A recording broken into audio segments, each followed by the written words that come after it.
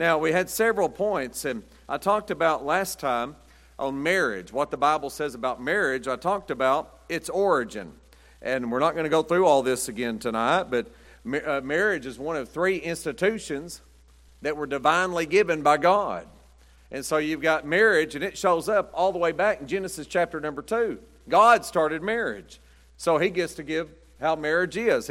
He's the one that started marriage. It began with God. He defines marriage, and that's God's business. We're living in a generation where they've tried to change what marriage is, but you can't change what marriage is. God's already set it in stone. That's God's to have, and he's the only one that can change it, and he's not changing. The Bible says Jesus Christ is the same yesterday, today, and forever. You're not changing the Lord, but you've got marriage, and he started human government, and he started the church. Those are divine things that God started, so we've got to be careful when we deal with such things. And so marriage is a big deal. It's a big deal. And we read about it and studied on its origin. We also talked about its prerequisites. Did you know the Bible says not to be unequally yoked with one another? It says that in 1 Corinthians or 2 Corinthians chapter number 6. We're not to be unequally yoked. What that means is saved people ought to marry saved people. Christians ought to marry Christians. A Christian doesn't have any business marrying a Muslim. They don't have any business in that. You say, well, I can't believe you're against Muslims. Well, I'm just telling you, that's just the truth. That's what the Bible says. Why would you marry somebody that doesn't even worship the same God as you? Matter of fact, they don't even have a real God because Allah is not real. You heard it right here. Amen. You say, how do you know he's not real? God said he's the only God, and I believe him. That's what the Bible says. I believe he's the only God. There's prerequisites. I even think Baptists ought to marry Baptists. It just works better that way. Church of Christ can marry Church of Christ. Catholic can marry Catholic. And all down the line. You say, what happens? It works a whole lot better that way when people do it that way. How can two walk together except they be agreed? Amos 3:3. You ought to be agreed if you're going to walk together. You can sure walk a whole lot easier if you can walk together. A whole lot easier. Okay. We also talked about its model about marriage, the model. You say, what's the model? Well, the model was in Ephesians 5, and God talked about Christ and the church. And he likened marriage unto Christ and the church. That's the model of marriage. And he likened Christ, he typified the husband. Now, we realize the husband's not Christ. He's nowhere near Christ. But the role that he plays in marriage is the role that Christ plays with the church, is what it's talking about. And then you've got the church is typified by the wife. As a matter of fact, the church is the bride of Christ. And that's how it's typified. And so, anyway, there's roles to play in marriage. And so that's something important to know about. And there's a wife's role. There's a husband's role. We talked about all this last time. And so no reason to get back into that tonight. Just a little bit of review. But let me say tonight, number 4, and this is new. Let's talk about marriage and its function. And its function. Now you could ask this question, why marriage? Did you know there's a lot of people that just say, I'm not going to get married. And I think that's okay. God doesn't say you have to get married. But there are reasons for marriage, and God did start marriage. And there's a reason for marriage. You say, what's the reason for marriage? Well, for one thing, take your Bible and go to Genesis chapter 9. Now we'll get in the Bible. Genesis 9. Genesis 9. We'll be in it the rest of the night. Genesis chapter 9. We major on the Bible, not philosophy. You get in the Bible, there's no argument with the Bible. Genesis chapter 9. You say, who's over there in Genesis 9? A guy named Noah. Guess you've heard of him. He built an ark. Remember him? Noah, God used him to build an ark. There's a flood came on the earth. You know what happened during that flood? Anybody that didn't get in the ark, they drowned and they died. They were a terrible, mean, rebellious generation the Bible speaks about. The Bible says Noah was a preacher of righteousness, that he found grace in the eyes of the Lord, and nobody believed him. He said it's going to rain, and nobody believed him. But yet they believed him when God opened the windows of heaven. But it was too late then because Noah and his family were safe in the ark and God closed the door. And when God closed that door, there wasn't anybody opening it. Noah was in the ark and his wife. And Noah had 3 boys, Shem, Ham, and Japheth. And they had 3 wives. And that's 8 people. There were 8 people with all those animals in the ark. That's all the people that was there. Everybody else on earth died. Even science, even though they hate to admit it, they agree that there was a flood sometime or another. Well, no kidding. We read about it in the Bible. If they just read the Bible, science would be a whole lot better off. All right, Genesis chapter number 9. Genesis chapter number 9, the flood's over. Noah comes out, and look what it says in verse 1. And God blessed Noah and his sons, and said unto them, Be fruitful and multiply, and replenish the earth. You say, what's that mean? It means to fill the earth. Replenish means to fill. Be fruitful and multiply. He said, Noah, it's just you 8 now. You got to be fruitful and multiply and fill the earth back up. And one reason for marriage is to populate the earth. That's one reason for marriage. That's God's way and God's plan. And God chose marriage to fulfill this task. Now take your Bible and go to Hebrews 13. Now you say, well, what happens when somebody has a baby that they weren't married? Well, there's nothing wrong with that baby. Thank God for a baby. But it's not God's way. It's wrong. You say, what do you do with a baby like that? You love it and you raise it and you teach them right. That's what you do. Hebrews chapter number 13. But it's still not God's method. It's not God's way. God's way is marriage. You say, why? That's how kids are. Why? Because God said so. That's why. Because your parents said so. That's why. God said that's the way He set it up. Hebrews chapter number 13. Now this is not popular. But that's okay. The Bible's not popular. People only want those verses that are popular. They don't want the whole counsel of God. Hebrews 13:4. Marriage is honorable in all, and the bed undefiled. Did you see that? But whoremongers and adulterers, God will judge. You say, well, you ought to go out there and people that's not doing right and not married, not doing right, you ought to get after them. Well, to be honest with you, God will take care of that. That's God's business, and He can take care of that. But the truth is, my job is just to teach what's right and what's wrong. Marriage is honorable and all, and it says the bed undefiled, indicating the bed is defiled outside of the contents of marriage. And so when a man and a woman come together and they're not married, they're sinning against God. And there's a whole lot more to it than that. As a matter of fact, they're hurting themselves and they don't even know it. They don't even realize it. Because someday they're going to get married, and I've counseled many people, and they get married and they say, we wish we would have waited. They always say that, but they didn't. You say, what they do? They got ahead of God is what they did. That's usually what happens. You know what these girls today, they'll say, but he loves me. Well, if he loves you, why doesn't he marry you? Because he doesn't really love you. He's just wanting to desire the lust in his flesh, and you're the object to desire it out of. That's just the truth, ladies. You say, oh, yeah, how do you know that? We know everything. I'm a man. I know how men are. Men are no good. You can't trust a man. You ladies ought to be amen to me better than that right now.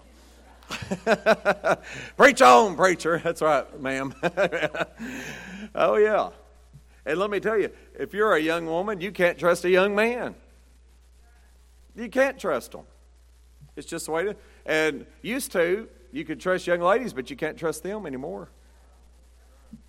Can't trust either side. So you got to put safeguards in there. You say, what safeguards? Well, a good thing would be not to be alone together too much. Yeah, so you get alone together too much, bad things happen. But anyway, that's just food for thought. So we'll do it how we want to. I know you will. I'm just telling you what the Bible says. The Bible says marriage is honorable in all, and the bed undefiled, but whoremongers and adulterers God will judge. Kind of like that little girl that was in school. She's a teenager, and she was in high school, and she was pure, and all the other girls weren't, and they were making fun of her. And one day they got after her, and they said, you ought to be like us. You're not even cool. And finally, after that went on and on and on, she said, I could be like y'all anytime I want to be, but you could never be like me again. They forget about that. They forget about that. Let me read it again.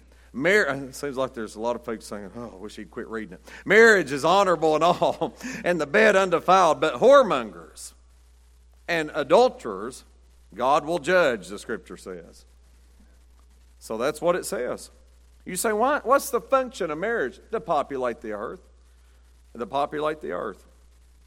And people talk about sex and things like that. That's only to be done in the confines of marriage, according to the Bible, the Scriptures.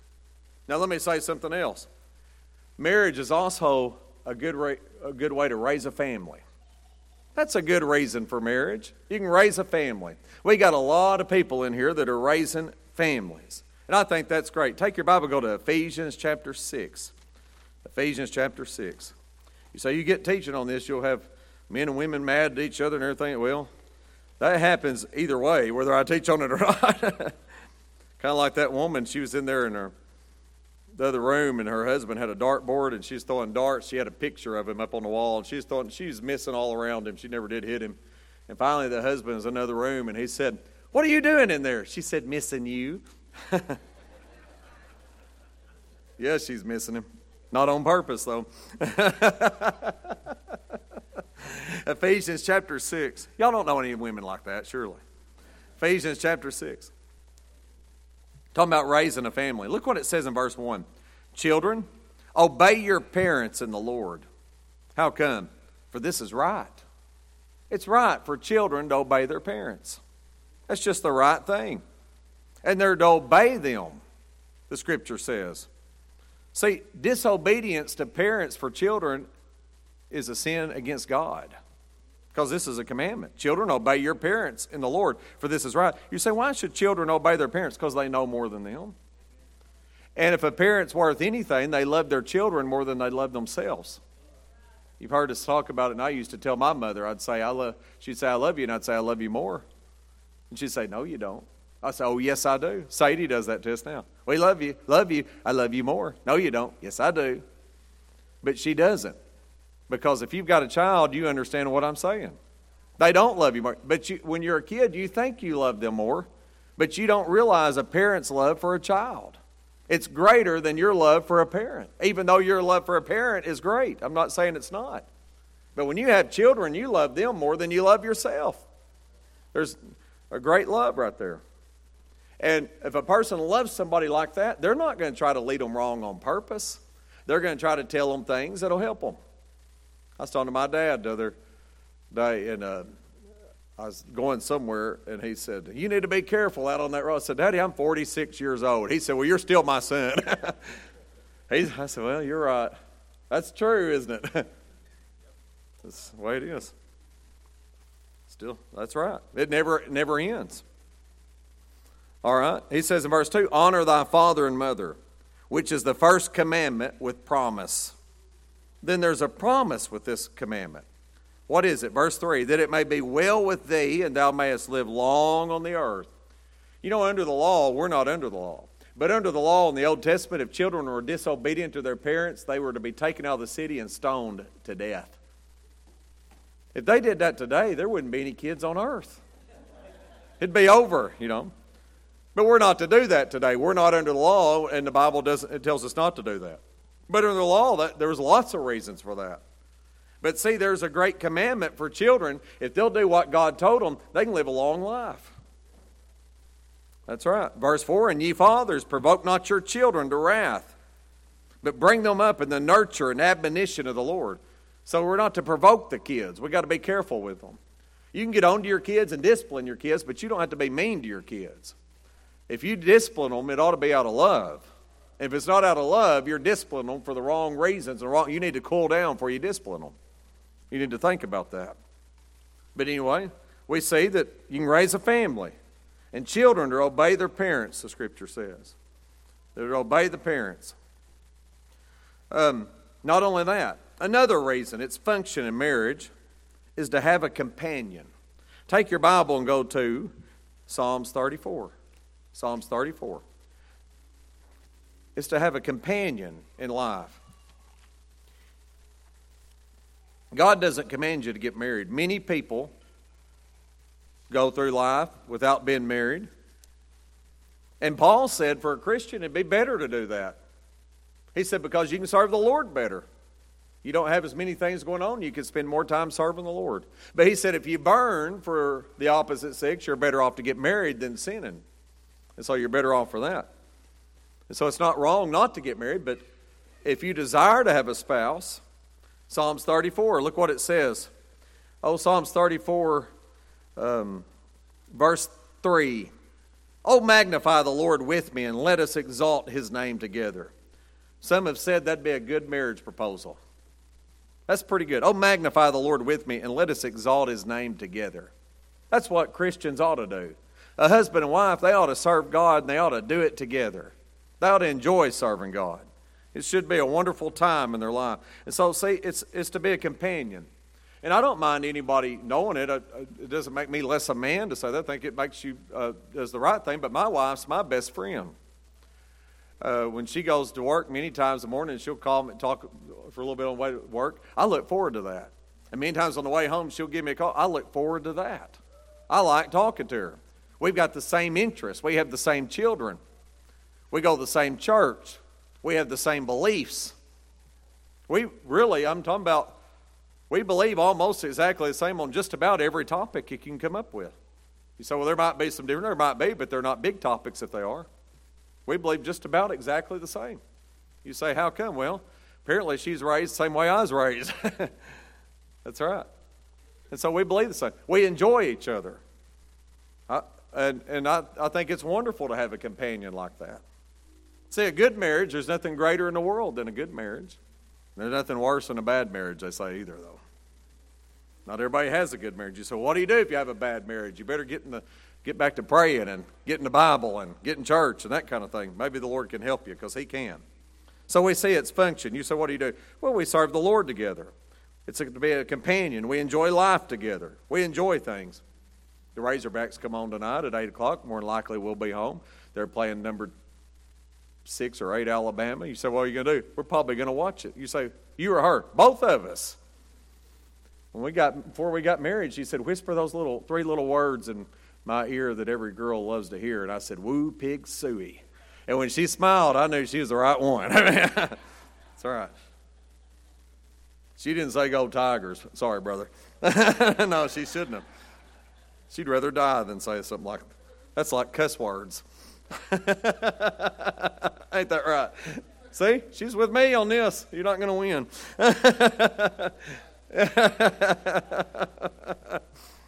Something else. You can grow old together. And that happens a lot quicker than you think, doesn't it? I mean, it just seems like yesterday that we were dating and got engaged. We got a picture up on our mantle of when we got an engagement picture. But that wasn't yesterday, was it? That's right. Yeah, that's exactly right. It wasn't in this decade, and maybe it might have been the last. I can't remember. Anyway, it wasn't the last decade either when we started dating. Can you believe it was before the turn of the century when we started dating? Wow, that's a long time ago. Yeah, back in the 1900s. It's true, isn't it? You say that to kids, and they say, wow, because they weren't even alive. That's all right. But anyway, we go way back. But you say, what's going on? Well, we're getting older. We're not elderly or anything like that, but I can tell you one thing. I'm not like I was when we first got married. I promise you that. Times change. You get older and you get aches and pains you didn't used to have. One time there was an old farmer, and back in the old days, he'd never seen a mirror. And he picked one up somewhere at some junk sale or something, and he was out in his barn, and he hung it up there in the barn. And for hours, he would stare in that mirror. And he'd say, I can't believe I found a picture of my old granddaddy. And he'd look at that and say, boy, my granddaddy, I miss him so much. He helped raise me. I can't believe I found a picture of my old granddaddy.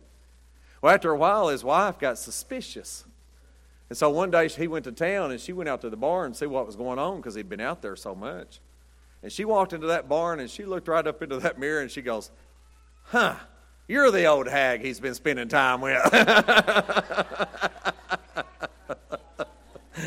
Oh, man.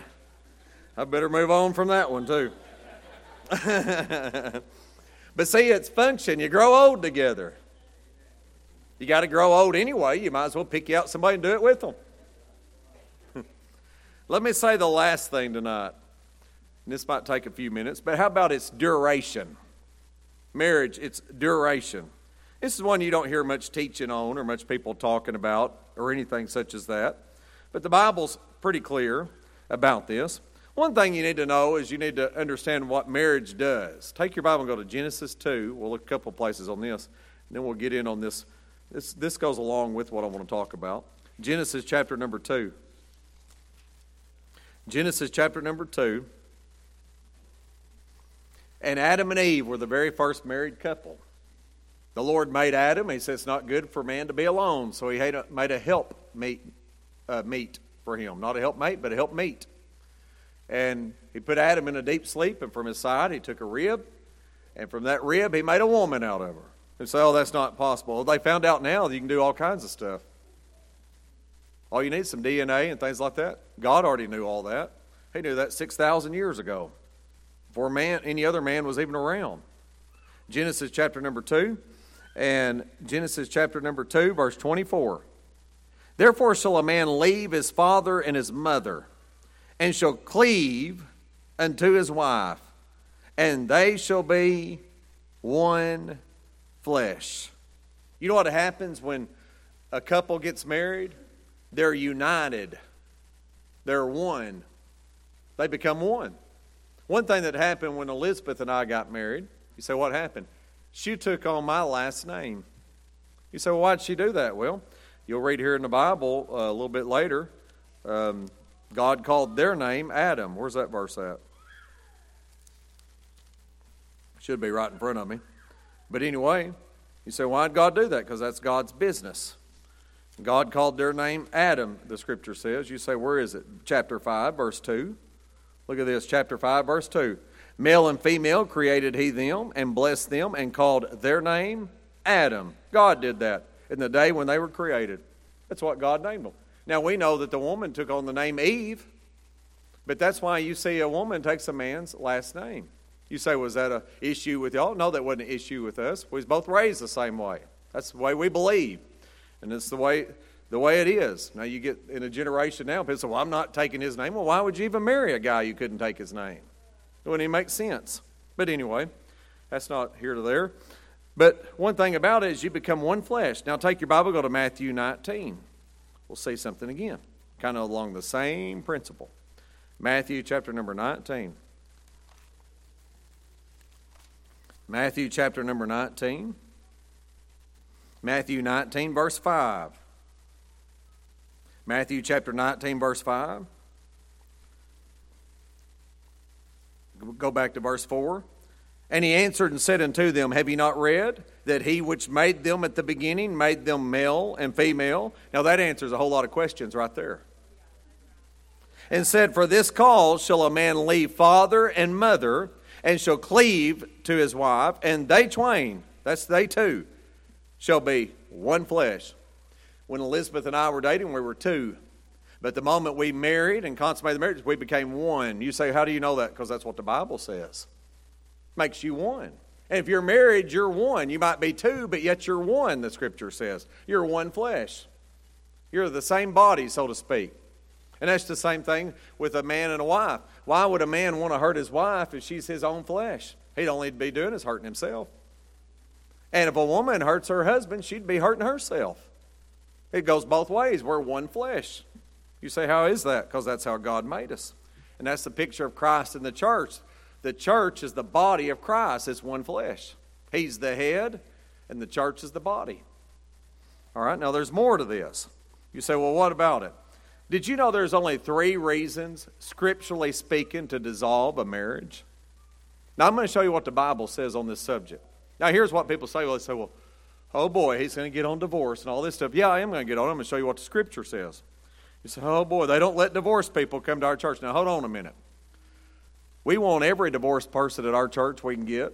We want every non-divorced person we can get. Brother Robert was teaching last night at our institute. He said, we want people that's got tattoos and people that don't have tattoos. We want people that's never been on drugs and people that used to be on drugs. See, we're not so worried about your past. That's not the thing. If a church didn't take divorced people, there wouldn't be a church in America. That's just the way it is. We've got many people in our church that's been divorced, and many of them are in positions where they do a lot of that God uses them. And so don't ever think because somebody's been divorced, God can't use somebody like that. Because God can. After all, God's been divorced. You say, do what? Oh, you didn't know that? Take your Bible and go to Isaiah. I'll prove it. Go to Isaiah chapter 50. I'm back up what I said. Now, let me just say, most of the time when a divorce takes place, I'll agree with what most people say. Most of the time, you can say both sides have some to blame. That's usually true. But I will say there's one divorcement where both sides didn't have anything to blame. Only one side did. And that's the divorcement of God and the nation of Israel. Now, that's a little bit different kind of marriage than this physical marriage we're talking about. But in the Old Testament, Israel was God's chosen people. And by the way, they're still his chosen people, and he's going to take them back in the future. And I can show you that in the Bible too, but I don't have time tonight. But in Isaiah, but I will show you Sunday night on the second coming of Christ. Isaiah chapter 50, look at verse 1. Thus saith the Lord, where is the bill of your mother's divorcement, whom I put away? Or which you say, who's the mother? Israel. He's talking to the daughters of Jerusalem. Where's the bill of your mother's divorcement, whom I put away? See, a divorcement is a putting away. That's what that means. Turn to your right. The very next book is Jeremiah, and look in chapter 3. Jeremiah chapter 3. Israel was backsliding against the Lord. You say, what was their backsliding? They were serving false gods. They committed spiritual adultery against God because they were serving other gods. They didn't have any business serving other gods. Let me just say, we don't have any business in America serving other gods. We need to serve the God of the Bible. You say, well, there's so many people coming over that they believe the Quran. Well, they know what we believe when they come. They can adopt our beliefs or not come, so I look at it. I'm not adopting their beliefs. I'm a Christian. Jeremiah chapter number 3. That doesn't mean I'm going to be mean and hurt people. I'm not saying that. I'm not going to do that. Christians don't do that. It's the other side that does that. Jeremiah chapter 3. Jeremiah 3 verse 8. And I saw when all the causes whereby backsliding Israel committed adultery, I had put her away and given her a bill of divorce. That's pretty plain, isn't it? You say, what'd she do? She committed adultery, but it's spiritual adultery. And God put her away. He gave her a bill of divorce. And because of that, they went into captivity and bad things happened to them. Did you know if bad things are going to happen to America if we keep doing what we're doing? God's hand's going to be taken off of us. I'm afraid we're already too far gone. All right? But I still believe there's a lot of good people in America. I love my country, and I think there's some great people in America. But there's some bad people too. All right? You say, what about its duration? Then what are the reasons for divorcement? Okay? The first reason, and it goes along with this, Matthew chapter 19 again in the New Testament. Matthew chapter 19. Matthew 19. The Lord spells it out clearly and plainly. If you've got a red letter edition, this is Jesus talking. If you don't, it's still Jesus talking. Either way, it's him talking. Matthew chapter number 19. I actually don't have a red letter edition, but I'm all for them. Matthew chapter number 19. I do have one, but this one's not one, I guess I should say. Matthew chapter number 19, verse 9. And I say unto you, whosoever shall put away his wife. You say, what's he talking about? Verse 7. They said to him, why did Moses then command to give her a writing of divorcement to put her away? Notice the Bible defines what putting away is and what divorcement is. They go hand in hand. So verse 9 again. And I say unto you, whosoever shall put away his wife, except, there's an out, except it be for fornication, and shall marry another, committeth adultery. And whosoever marrieth her, which is put away, doth not commit adultery. Did you know, according to the Bible, that if a person has a spouse and that spouse cheats on them with another person, that they've got a right for a divorce? Now, let me just say this. I never recommend divorce. I've never recommended divorce in my life.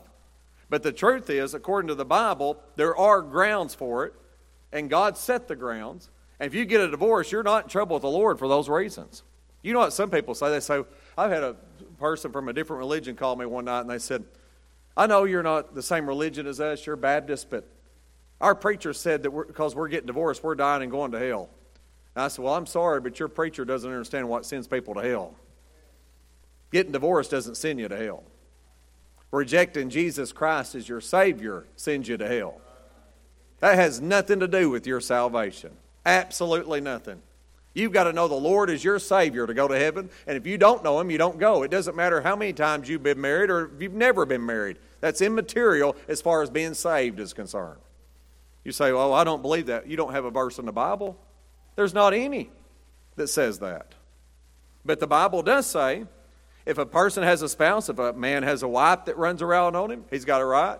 If a woman has a husband that runs around on her, she's got a right for a divorcement.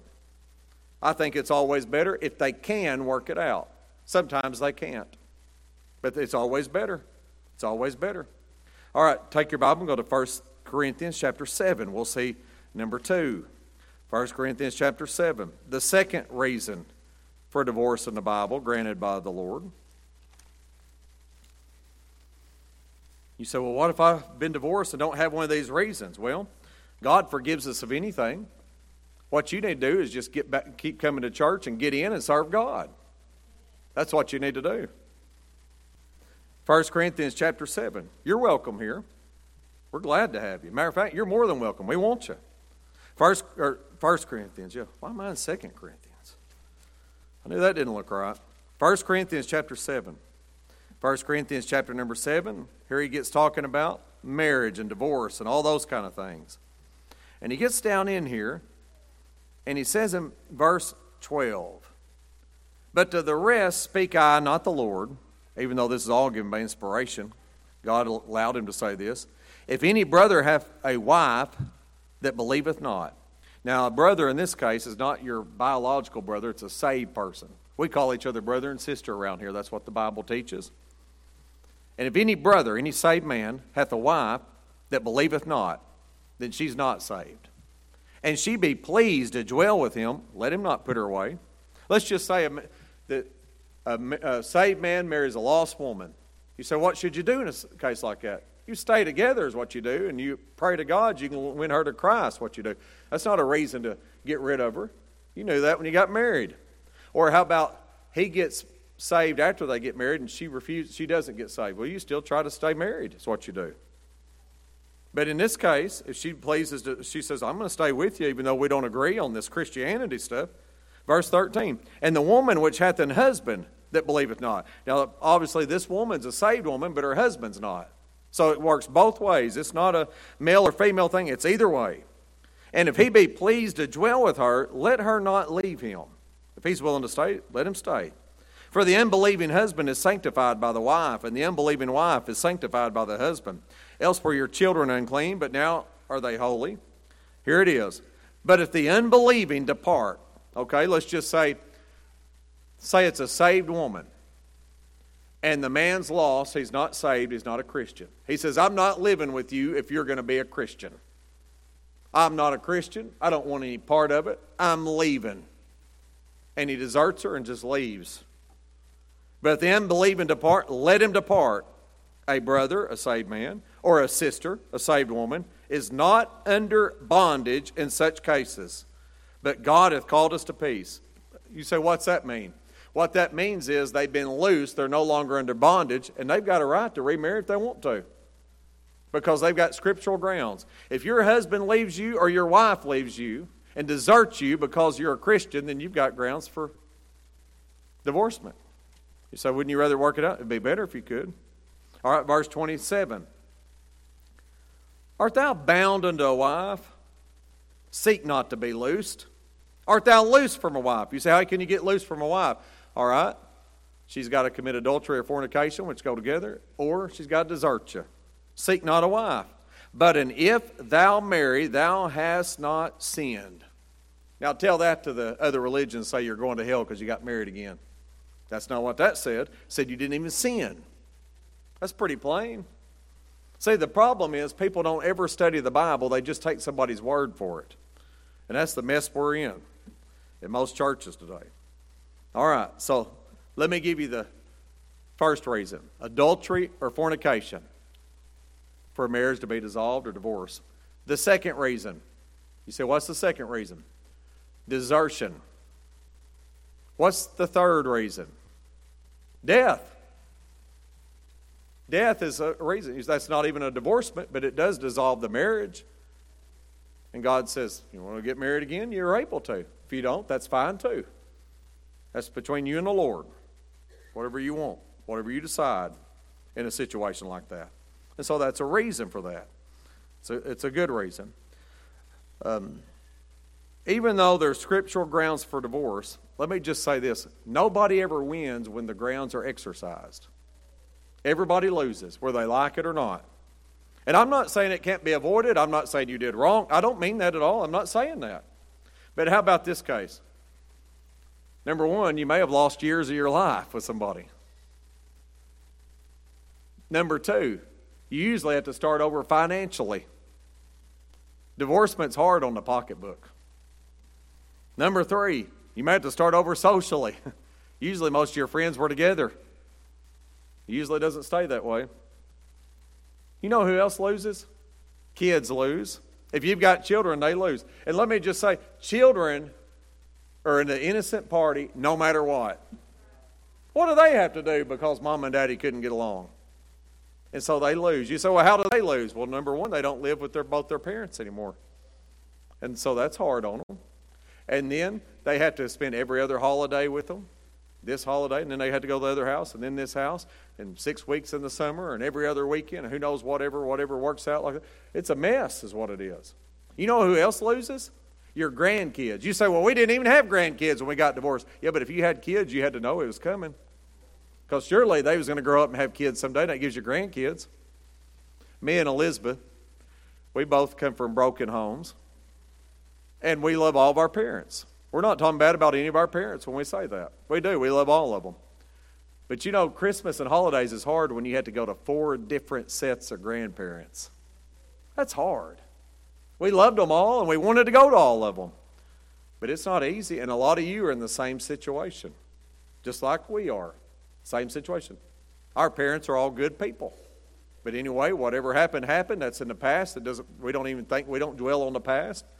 But still, wouldn't it be easier if you could just go to mom and daddy's over here and mom and daddy's there? You can spend a lot more time together. And everybody wins that way. You say, well, it couldn't work out. Maybe it could. That's true. Maybe it couldn't. There's reasons for that. God gives reasons for that. You say, well, we got divorced and we didn't have those reasons. Well, you say, what do? You just keep serving God is what you do. Everybody sins. Everybody does things wrong. If it's not that, it's something else. So you get up and you serve God is what you do. Don't just get up and serve Him the best you can. God can still use you. And He wants to use you. Let Him use you. And so anyway, that's the duration. You say, what's the duration? I believe it's for life. I believe that's the way that God set it out for. It doesn't always work that way. But if it can, it's the greatest way. All right, we're going to stop there. I'm out of time.